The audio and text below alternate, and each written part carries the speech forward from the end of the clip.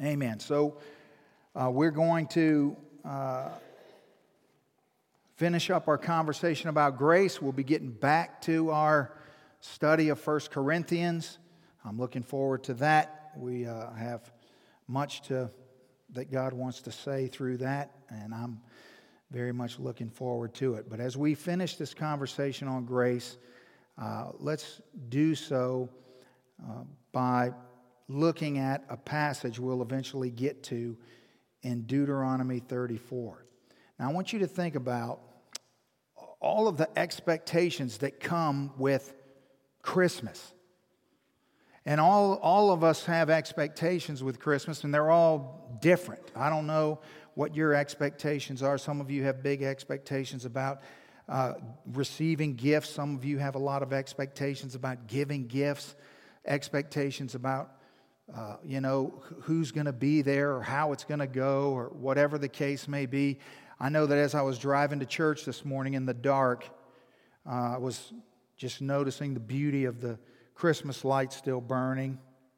And I was just thinking to myself, here it is, the day after Christmas, and all of these lights on every street that I turned down were lights. I thought about all the time, all the people that were up on ladders, probably shouldn't have been, hanging lights off their gutters. And, probably be a good time of year to be in the gutter replacement business, because there's probably a lot of gutters got ripped off and different things of that nature. But there were all those lights were put up with an expectation of enhancing their Christmas celebration, an expectation of, when you see all those lights, it just fills your heart with hope and joy, and it's just a blessing. I'm going to miss them.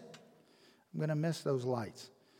And, when I was putting lights up at my house, I had an expectation of pleasing my wife. That was my expectation. I'm not saying I'm not into Christmas, and I'm not saying I'm not excited about Christmas, but in that moment, my expectation was pleasing my wife. And so I got it done. She wanted me to fill this tree in our front yard with lights. So I did it. And when I finally got finished, it was this masterpiece, I'm telling you. And I walked inside, took a shower. It was a mess. I took a shower, got dressed, came out. I'm like, watch this. I go in there and I say, honey, come see this. Let it get dark. We go out there. I open the door. What happened? Half the tree was out. So I get out there. I get on a ladder. I'm climbing around. I'm trying to, now it's dark. And so, I'm up in this tree trying to figure out where's the short. And, it's warm. It's a couple weeks ago. And I'm getting sweaty, and my arms are all sweaty, and I got my arm on the limb, and I'm going. I found the short. I got lit up like the Christmas lights. And so here they've been up for an hour, and there's bare wire. Rodents. Tree rodents. Chewed on my wires. Well, this cannot stand. Somebody is going to pay. I am higher on the food chain than whatever it is that is chewing on my lights. So I go down to the local feed store around the corner from my house, and I said, hey, fellas, I got a problem. I tell him the problem. He says, I got the solution. And he comes back and he hands me a plastic owl. I said, bro, that's not what I need. I need squirrel killer. I need squirrel bombs. I need some legal way to eradicate this nuisance. He said, trust me. I'm like, seriously? So I take this plastic owl to my house, and I'm be honest with you, I feel pretty stupid. Nobody's looking. I get out with my little toy owl. I climb back up my ladder. I put the owl in the tree, tape up all the bare wires that, I hadn't seen a squirrel. Those suckers are apparently ultra terrified of owl. Who knew? Man. So I thought of all the other plastic things I could put in my trees that would probably freak them out. If they're scared of that dumb thing, we could ramp this thing up.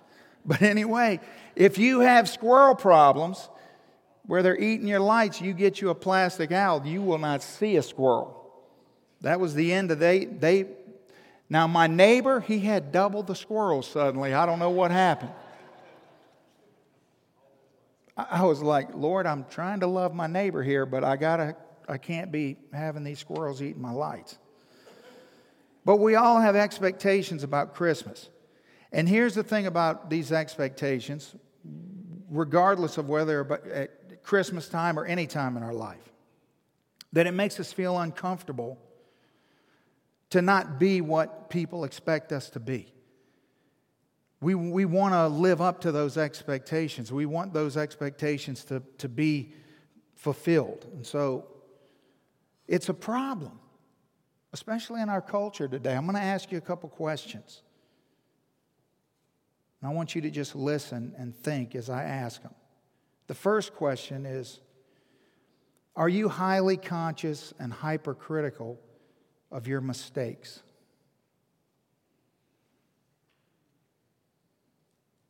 Number 2,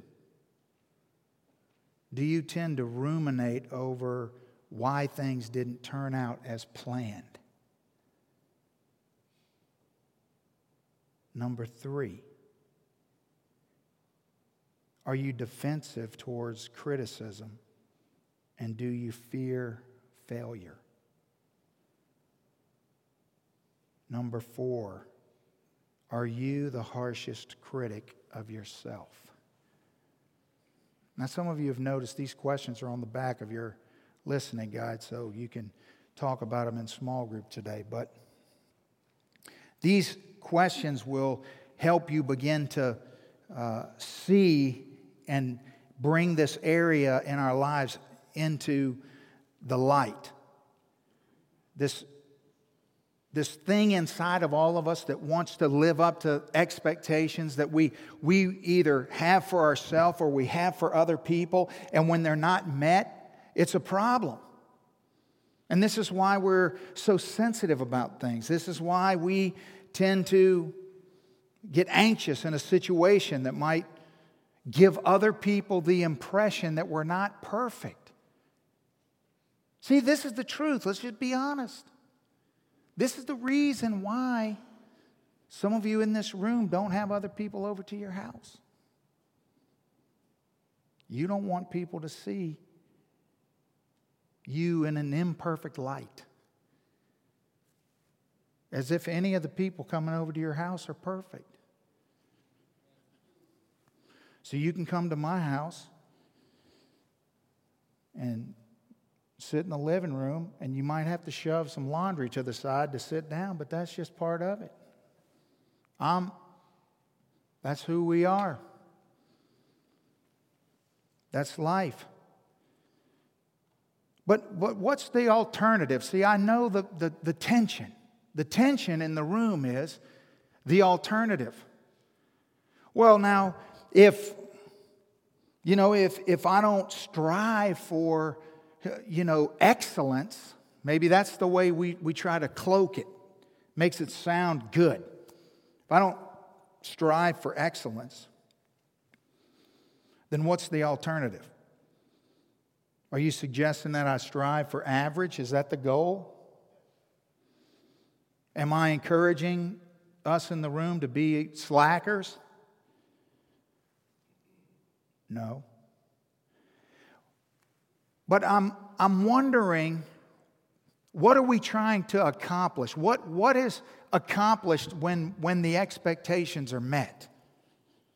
And don't you see what it's doing to you? What do you accomplish?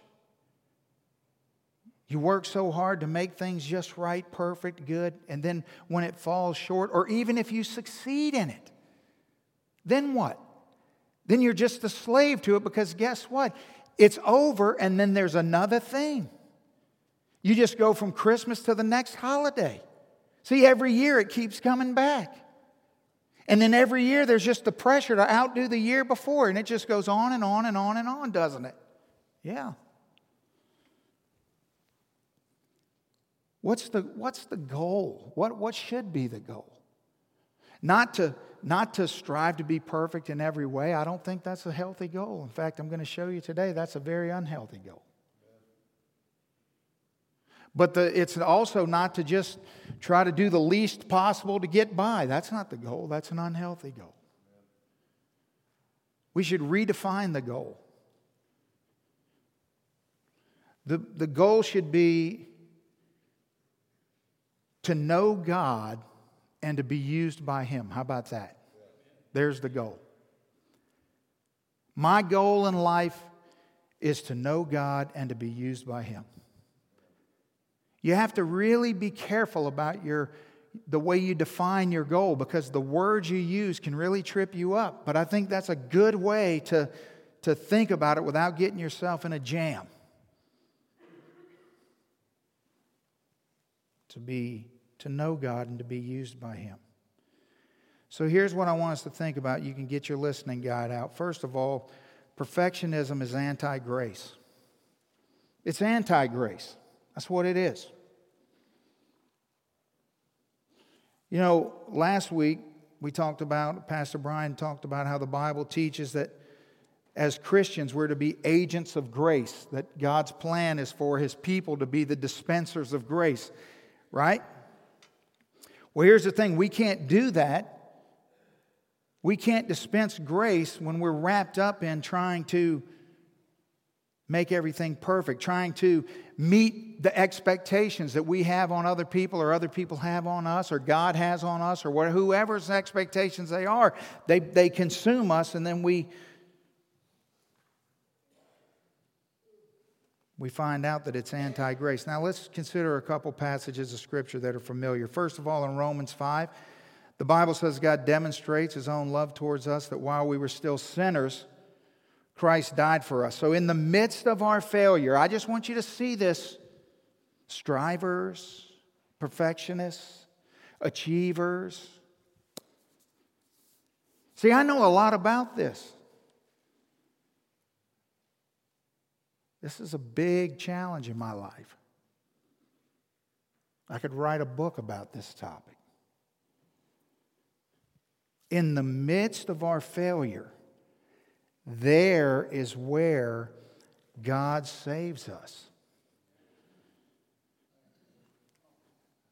But now what about the Sermon on the Mount in Matthew 5? As Jesus starts pulling chapter 5 to a close, He says, "Therefore, after all these things I've said, you shall be perfect just as your Father in heaven is perfect." Wait a minute, what now? Huh? What's going on there? Here's the most grace-filled sermon that's ever been preached. Here's Jesus comes on the scene in His first sermon, and He's immediately saying, well, blessed are the poor, blessed are the broken, blessed are the meek. Right? He's comes on the scene and he's saying, I've come for the weak and the broken and the marginalized, the failures. So then how can He say, therefore you shall be perfect just as your Father is perfect? Is He calling us to some kind of a life of perfection? Is that what's going on here? Is He saying, hey, the Christian life is a life of striving to please others, to live up to their expectation, or to achieve all you can, or whatever the case may be? Is that what He's calling us to? And the answer to that is no. That is not what's going on. See, here's what He's saying.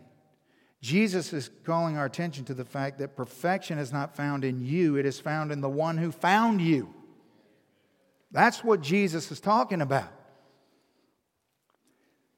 See, he didn't. Now, if Jesus would have just said, be perfect, we'd have a problem. But he didn't say that.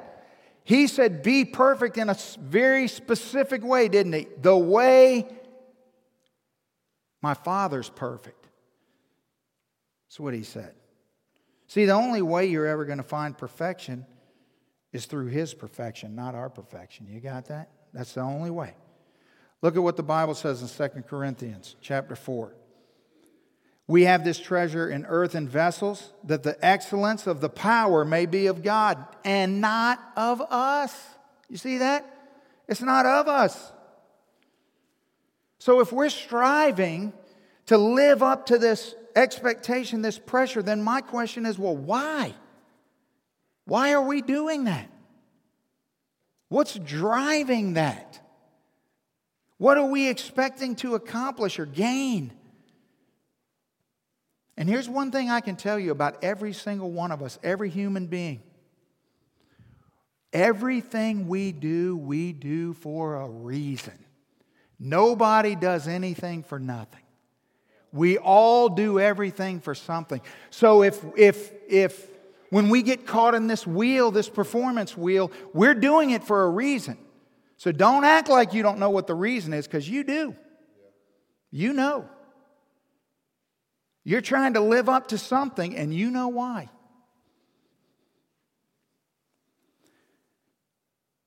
Well, let me help us. See, the reason that we strive for perfection, you know, we all have our own nuances, but let me just make it simple. The reason we strive for perfection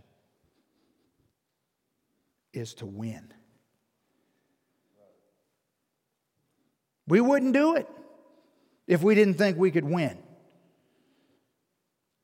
And what do you do when you think you can win? See, at my house, we love to play board games, card games, any kind of games. And 99% of the time that goes well, but there is 1% of the time where it does not go well. And it's hard because we're a competitive group of people. And most of the people in my family are cheaters. Pray for them. I mean, I'm trying to help them with that, but they got problems. But let me tell you something about keeping score. We want to keep score when we can win. But you know what? When the game's out of hand and there's nowhere you can always tell who's losing big time. Because you know what? They get up and go in the kitchen. They're wandering around. Right? They don't care because they know they can't win. It tortures you to sit there and play out the game when you can't win. Right? So guess what? If you're keeping score, I'm keeping score. You know why we're keeping score? Because we're trying to win and we think we can. Because if we didn't think we could, we wouldn't be keeping score.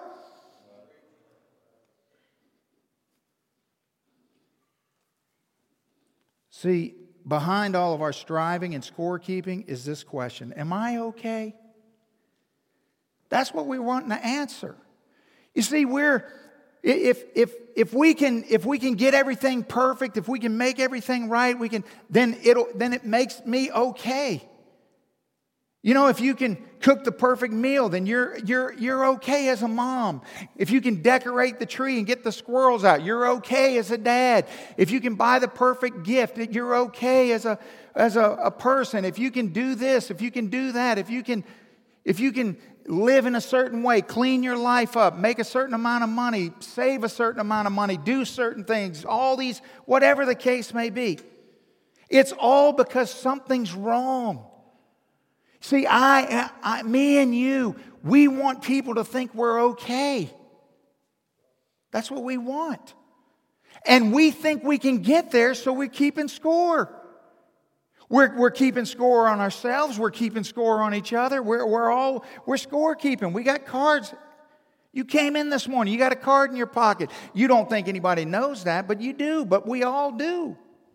And you got stuff wrote on it. Some of you are keeping score of the way other people dress or what other people drive or what this or that or whatever the case may be. And we obsess about what other people think, or we obsess about what other people do because we're keeping score. And every time something bad happens, some of you in the room, every time something bad happens, the first thing that you think is that God's punishing you. You know why? You think God's keeping score. That's why you think that. And you hate that you think it, but you do anyway. And you've heard me talk about it hundreds of times, and you still do it. Because what you think about when you think about God is not who He really is, but you think about a score-keeping God. And so when something bad happens to you, your default is God's punishing me. God's keeping score. And so when we keep score, we're going to fall into some of these categories. This isn't exhaustive, but it's pretty comprehensive. I would say it encompasses just about everybody. See, when it comes to scorekeepers, you got 3 classifications of people. The first classification of people are the tired people. Scorekeeping just wears you out. I mean, it's tiresome. And the tired people, they're tired because they've been asking the question, well, what's wrong with me? What's wrong with me? See, because about the time I feel like things are going to be okay, see, they're tired because you're constantly trying to make a broken world unbroken in your mind, in your way. You're constantly trying to put a square peg in a round hole. Something happens and it tilts the scorecard to the negative, and man, you're just worn out. Reminds you see, every time you suffer a setback, every time you don't win, what's your end game? Next time I'm going to try harder. So you're just exhausted. Usually the tired crew is the crew newest to the scorekeeping game. The veteran scorekeepers, they fall into the second category. That's the angry. Because after you've been tired for a while, you eventually morph into angry. And instead of asking the question, what's wrong with me? You start asking the question, well, what's wrong with God? I mean, this just isn't working out. No matter how much effort I put in, no matter how hard I try, I mean, all I am is tired. I can't make things right. All these things are outside of my control, and they keep sort of tilting towards the negative. They keep going the wrong way, and I go, and it just doesn't work. And now I'm frustrated. Now I'm mad. You get angry, see, when you sense there's injustice. Injustice makes us angry. So you got the tired, the angry, and the third group is the insecure. Now, normally, the way the insecure group comes, the way they look on the surface, it looks like pride. But it's really insecurity. It is pride, but what's underneath it is insecurity. That's the issue. And see, they're asking the question, well, what's wrong with everybody else? It sounds prideful, but it's insecurity. See, some people are keeping score on other people because of how insecure they are about themselves. See, they're worried about themselves, so they're watching what everybody else is doing to make sure they measure up. They're posting all the right things. They're trying to present all the right things because they don't want to get, fall behind other people. And so they're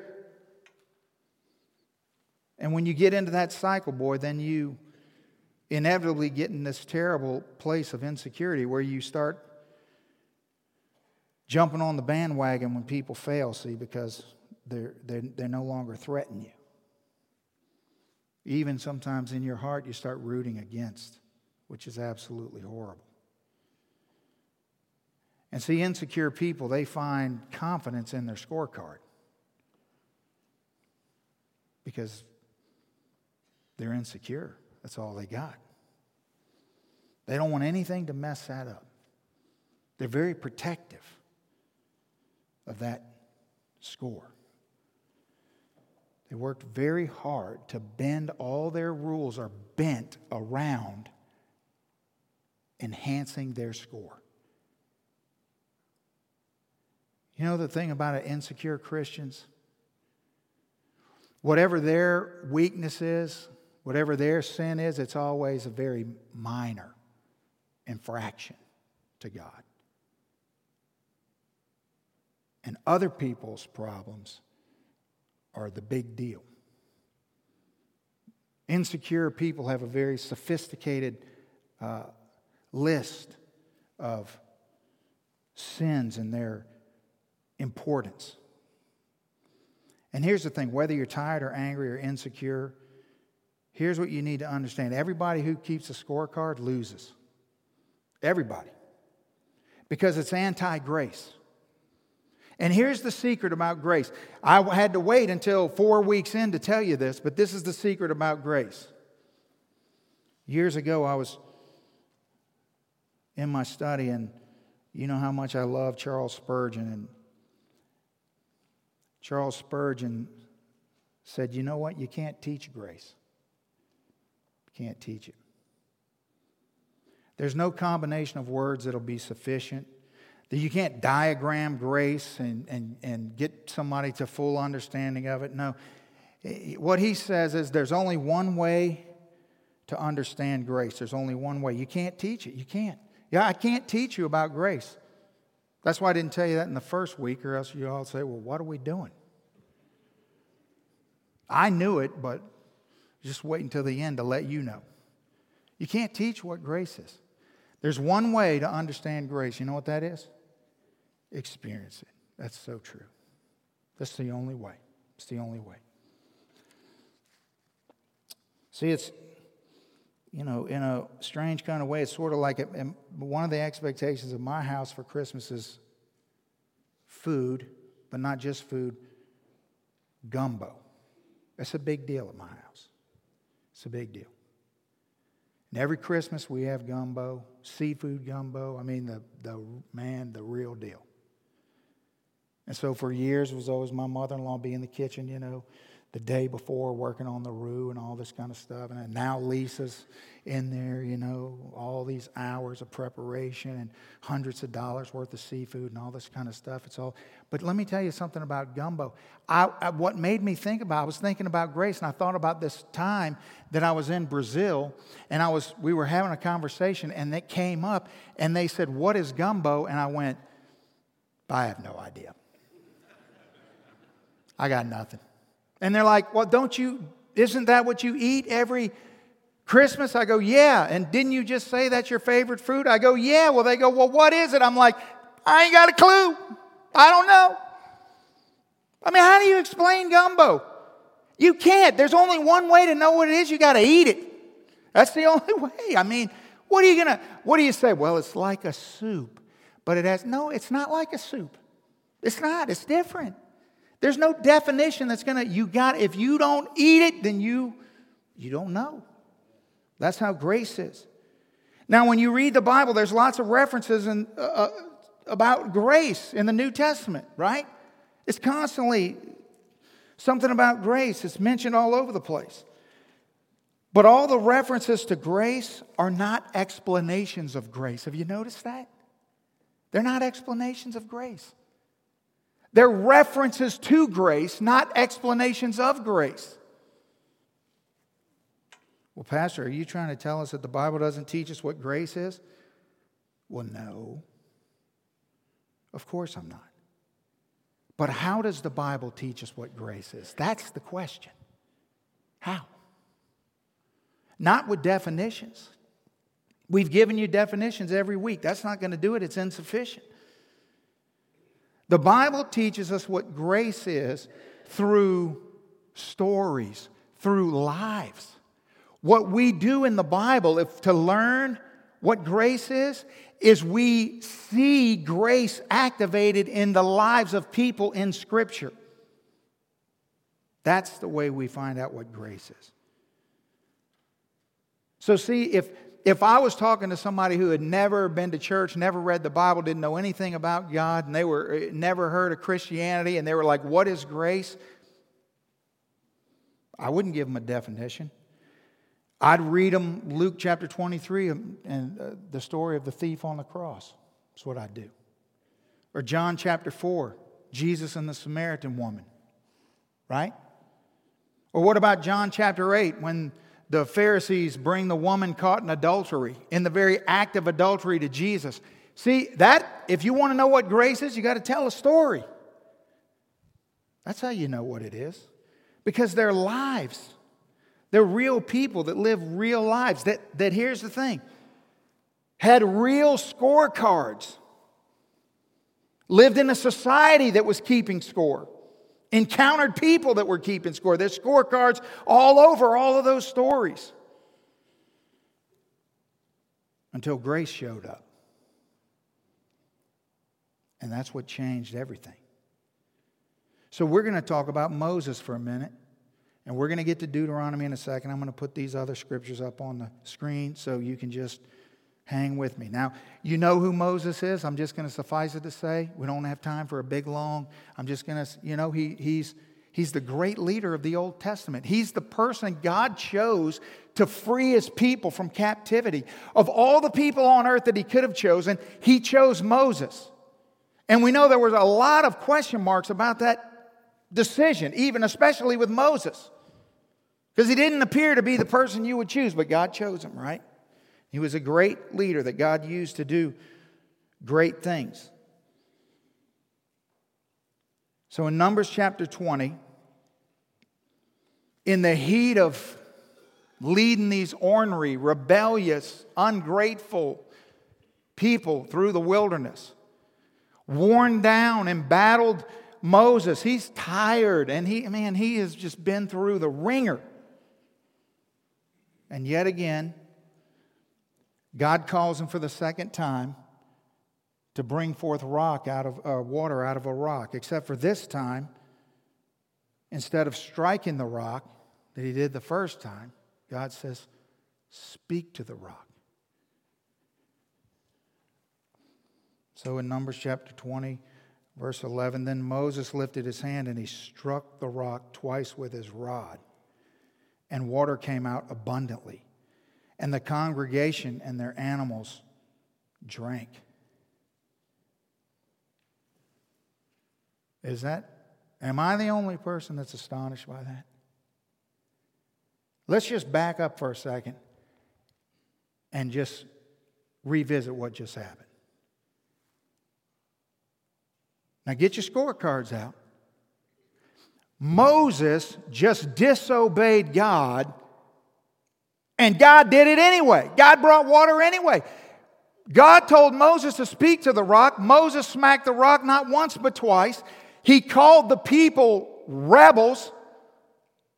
He was aggravated. He was tired. He was mad. He was keeping score. So he smacked the rock. And God, no water came forth. Grace poured out of that rock. Everybody drank.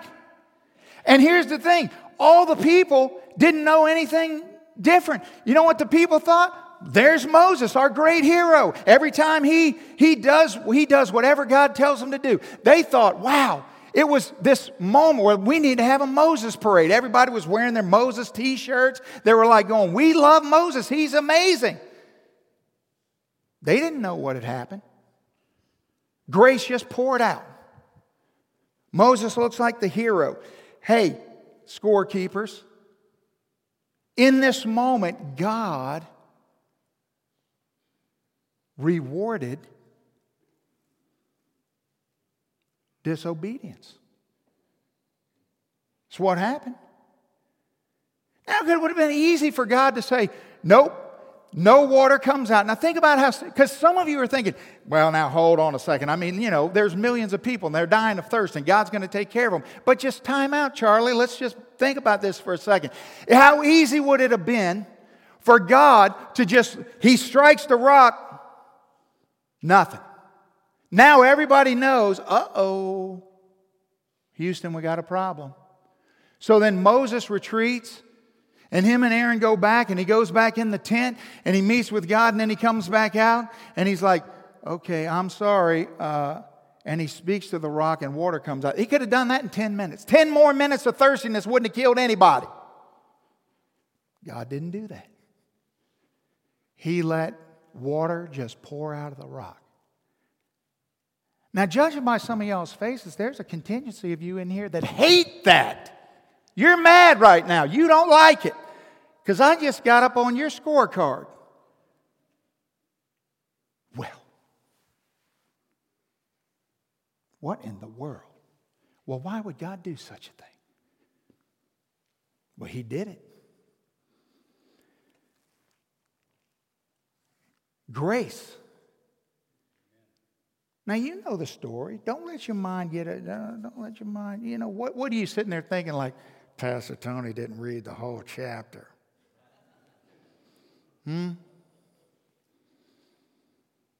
I told you I'm an expert on this topic. This is my battle. The next verse says, the top's kind of messed up. But anyway, then it says, then the Lord spoke to Moses and Aaron, not to everybody. And He said, because you did not believe me to hallow me in the eyes of the children of Israel, therefore you shall not bring this assembly into the land which I have given you. Whew. Some of you are like, yes, he got it. You like it. Cannot go in. Take that.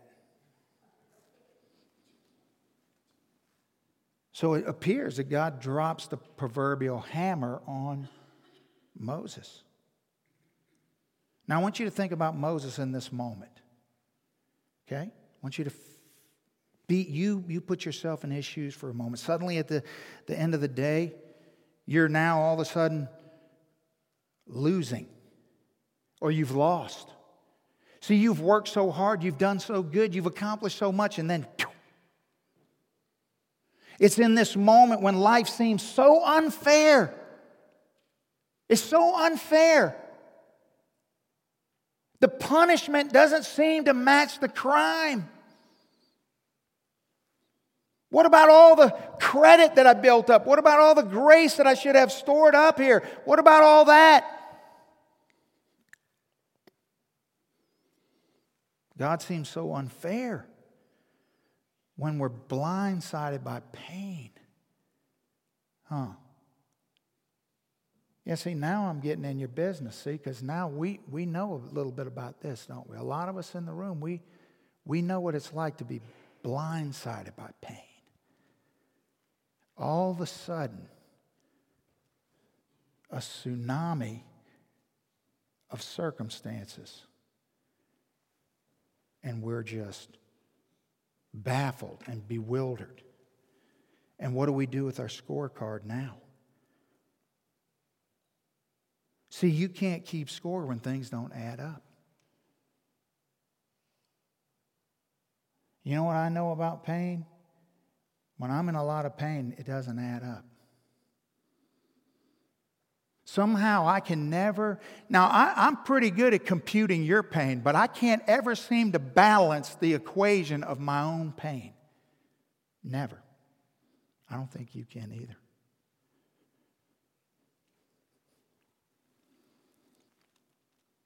Do you quit? Do you give up? Do you walk away? Do you say, well, I'm just done with this? Do you raise your fist up at God and say, I'm done with you? Where's the justice in this, God?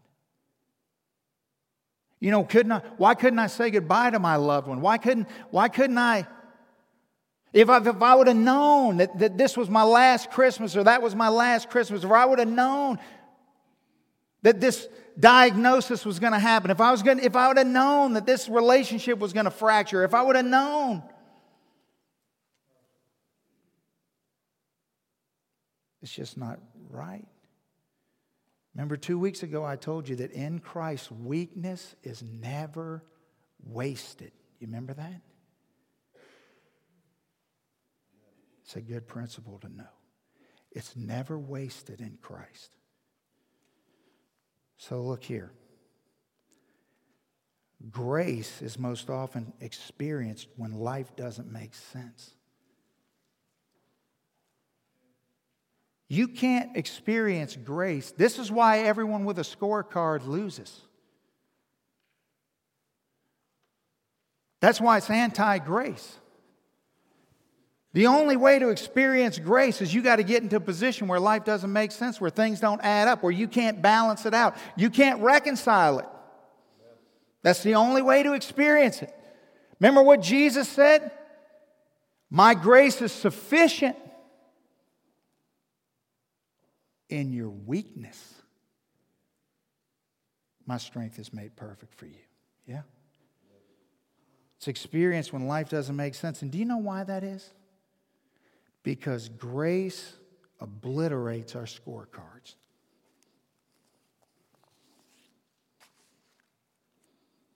Obliterates them. Now watch this in Deuteronomy 34. I love Moses. I think I'm so passionate about Moses because I see a lot of, I can resonate with Moses. I feel like me and Moses are the same on the Enneagram. I feel like we got the same personality. I feel like there's so many times when I'm low and down, I want to hear from Moses. I want to go, what did Moses do?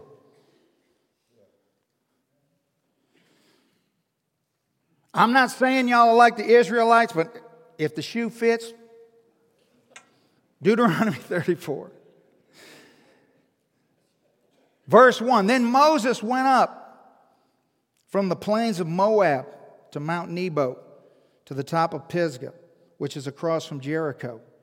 And the Lord showed him all the land of Gilead as far as Dan, all of Naphtali and the land of Ephraim and Manasseh, the land of Judah as far as the western sea, the south and the plain of the valley of Jericho, the city of the palm trees as far as Zoar. Then the Lord said to him, this is the land in which I swore to give Abraham, Isaac, and Jacob, saying, I will give it to your descendants. I have caused you to see it with your eyes, but you shall not cross over there. God takes Moses up on this mountain. If we had 2 more hours, I could explain to you the 100 amazing things that happened between Exodus 20 and this, but I don't. Takes him up on a mountain and gives him a panoramic view. If you knew your map, you would know that this is a 360-degree view counterclockwise. Very specific and methodical and thought out by God. It's the perfect vantage point to see. God took him to the one place. He orchestrated all of these events because this wasn't where Moses was trying to go. All you got to do is read the very next thing that happened after Exodus 20. And you'll find out why they ended up going this way and being across from Jericho and on. But God did all of that just for this. It seems kind of cruel, doesn't it? I mean, why are you going to take me up here and show me all the things I'm not going to get to see, I'm not going to experience, I'm not going to do? Like, what are you doing? It seems kind of mean, but no. This is all part of God's plan. This is Moses experiencing the grace of God, the sufficiency of God's grace. In this incredible act of tender mercy, God is telling Moses, listen, everything you invested your life in, you look over here, look at over there, look at that. All of the struggles you've been through, all the years that you've given to leading these ornery people across the desert, all of the things, all of the sacrifices, everything, all of it, it wasn't for nothing. They're going to get there. The people that you have loved and sacrificed for, they're going to flourish there. You didn't do this for nothing. This is for something that I'm going to fulfill the promise that I made to your ancestors. He's encouraging Moses. He's saying, listen, the people that you loved. Now, hold on. I mean, we don't have time, but just look, maybe there's a mom or a dad here. And as soon as you start thinking about your grown kids, you feel tension and disappointment and frustration. You feel like you failed as a parent. You feel like your scorecard is killing you. And what if on your deathbed, God gave you a vision? He said, listen, they're going to be okay. they're going to do great. They're going to flourish. You're going to die and you're not going to see it, but they're going to cross over. Well, see? You see how amazing that makes you feel right now? That's what this moment is for Moses.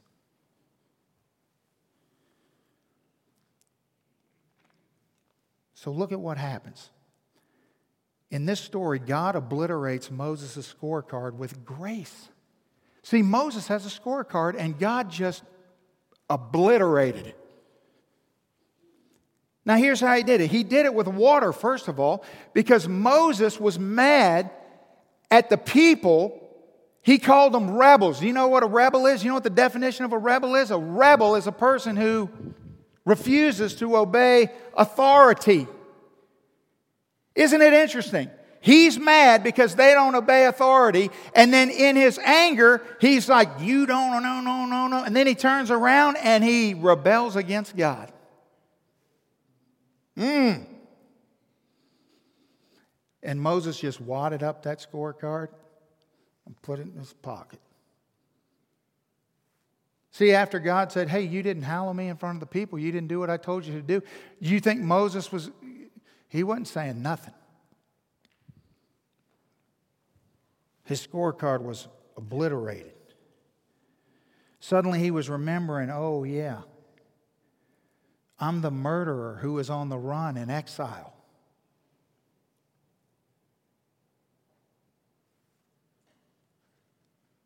When you came to me in a burning bush. That's right, yeah. But not only does God obliterate Moses' scorecard with grace, here's what he does. God obliterates Moses' idea of God's scorecard with grace, which is so beautiful.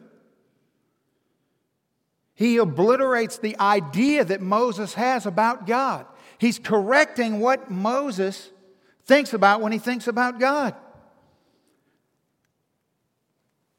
Look at verses 5 and 6 in Deuteronomy 34. So Moses, the servant of the Lord, here's what the Bible says, died there in the land of Moab, where he was on the mountain with the panoramic view, where he just saw that, you know what, his kids are going to be okay, that it's not a failure. That, listen, hey, here's the deal. You weren't a perfect parent. There's a lot of things you did wrong. And God shows you on your deathbed, but my grace is going to be sufficient. I'm going to show you that they're going to be okay, not because of them, but because of me. God said, Moses, the people are going to make it in, not because of them, but because of me. They're not going to go in the promised land because they deserve it. They're not going to go in the promised land because they earned it, because they did a good job, any more than water came out of that rock because you earned it. They're going in the promised land because I'm taking them in the promised land. Get rid of the scorecard, bro. And then the next verse says Moses dies there. And verse 6 says, and capital H, he buried him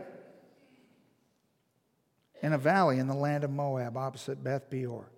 But no one knows his grave to this day. Look here. I've done a lot of funerals. Got to do a funeral tomorrow. You ever been to a funeral that God did the funeral? Because I haven't. The only person God ever did a funeral for was Moses. The only time God ever dug a hole and buried somebody or did whatever he did was with Moses. That never happened before.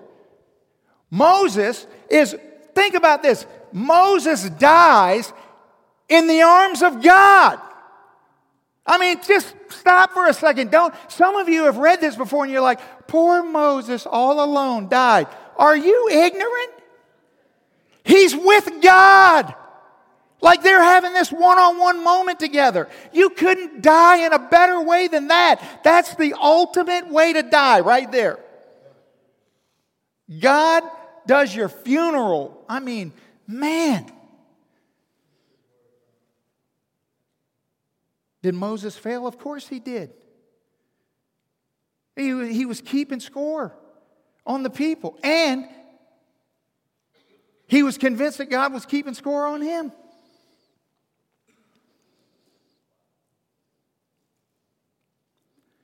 See, all of us have a tendency to be scorekeepers. But thanks be to God, God doesn't keep score on us. Whew.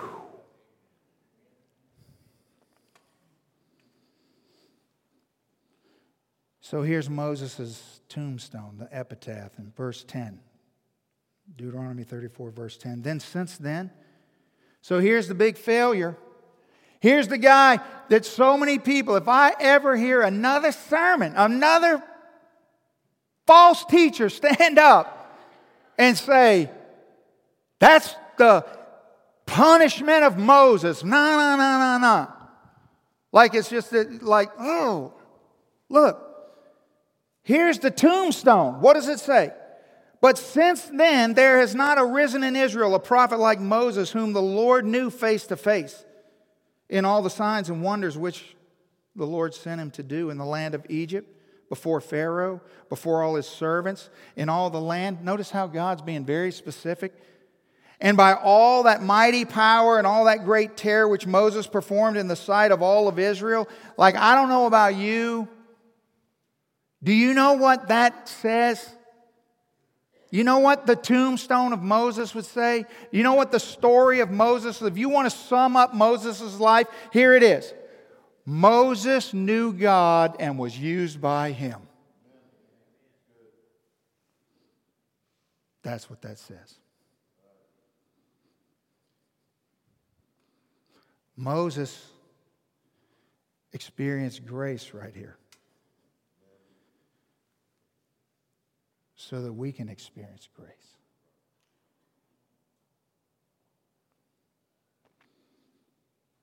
Now listen.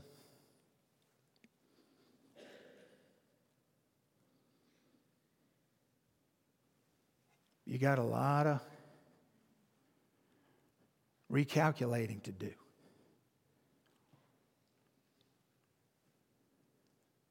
Some of you live every day in bondage to what's your score. You're so worried about what other people think about you. You're so worried about the side other people see of you. The very thing that you try so hard to hide, your weakness, is the reason you don't experience grace. Is the very thing you should be embracing. Some of you, you're obsessed with what other people around you are doing. You constantly are policing and patrolling their behavior, their actions, their words. And there's no grace there. Now, what you feel right now is you feel like I'm telling you, because I can't read your mind, but God can, and then He tells me what you just thought. And what you just thought was, you thought, so I'm just supposed to let everybody do whatever they want to do? That's what you thought. No, that's not what I said. The problem is not that you are trying to be sure that the people around you honor God or do the right thing or whatever. The problem is that there's never anything wrong with you.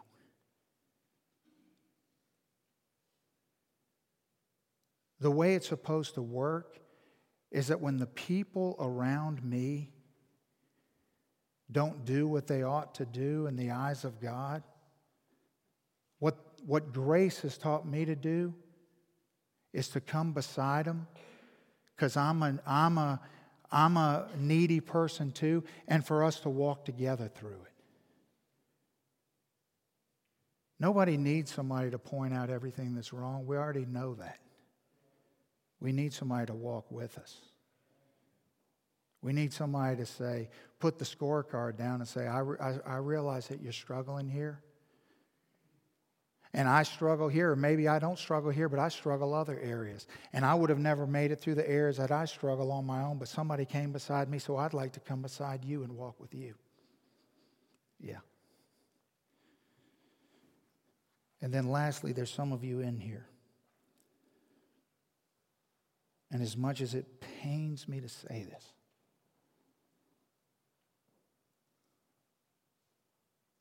you came to church this morning just like you come to church every Sunday. Not because it was what you really, really, really wanted to do, but because you serve a God with a scorekeeping mentality. And so you do the things that you think He expects you to do because you don't want to suffer the consequences otherwise.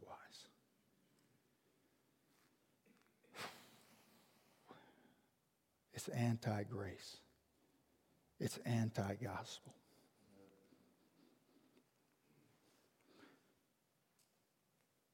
So I do think there is one way that I've found to define grace. But you can only give this definition after we've had a conversation like this. So I want to leave you with this.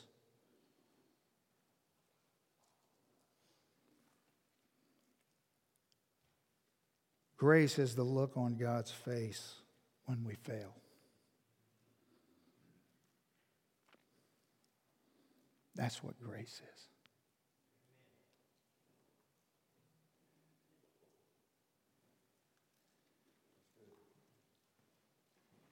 May it be that we get the privilege and the honor of being able to experience what it's like to fail and to look into the face of our Heavenly Father and see grace.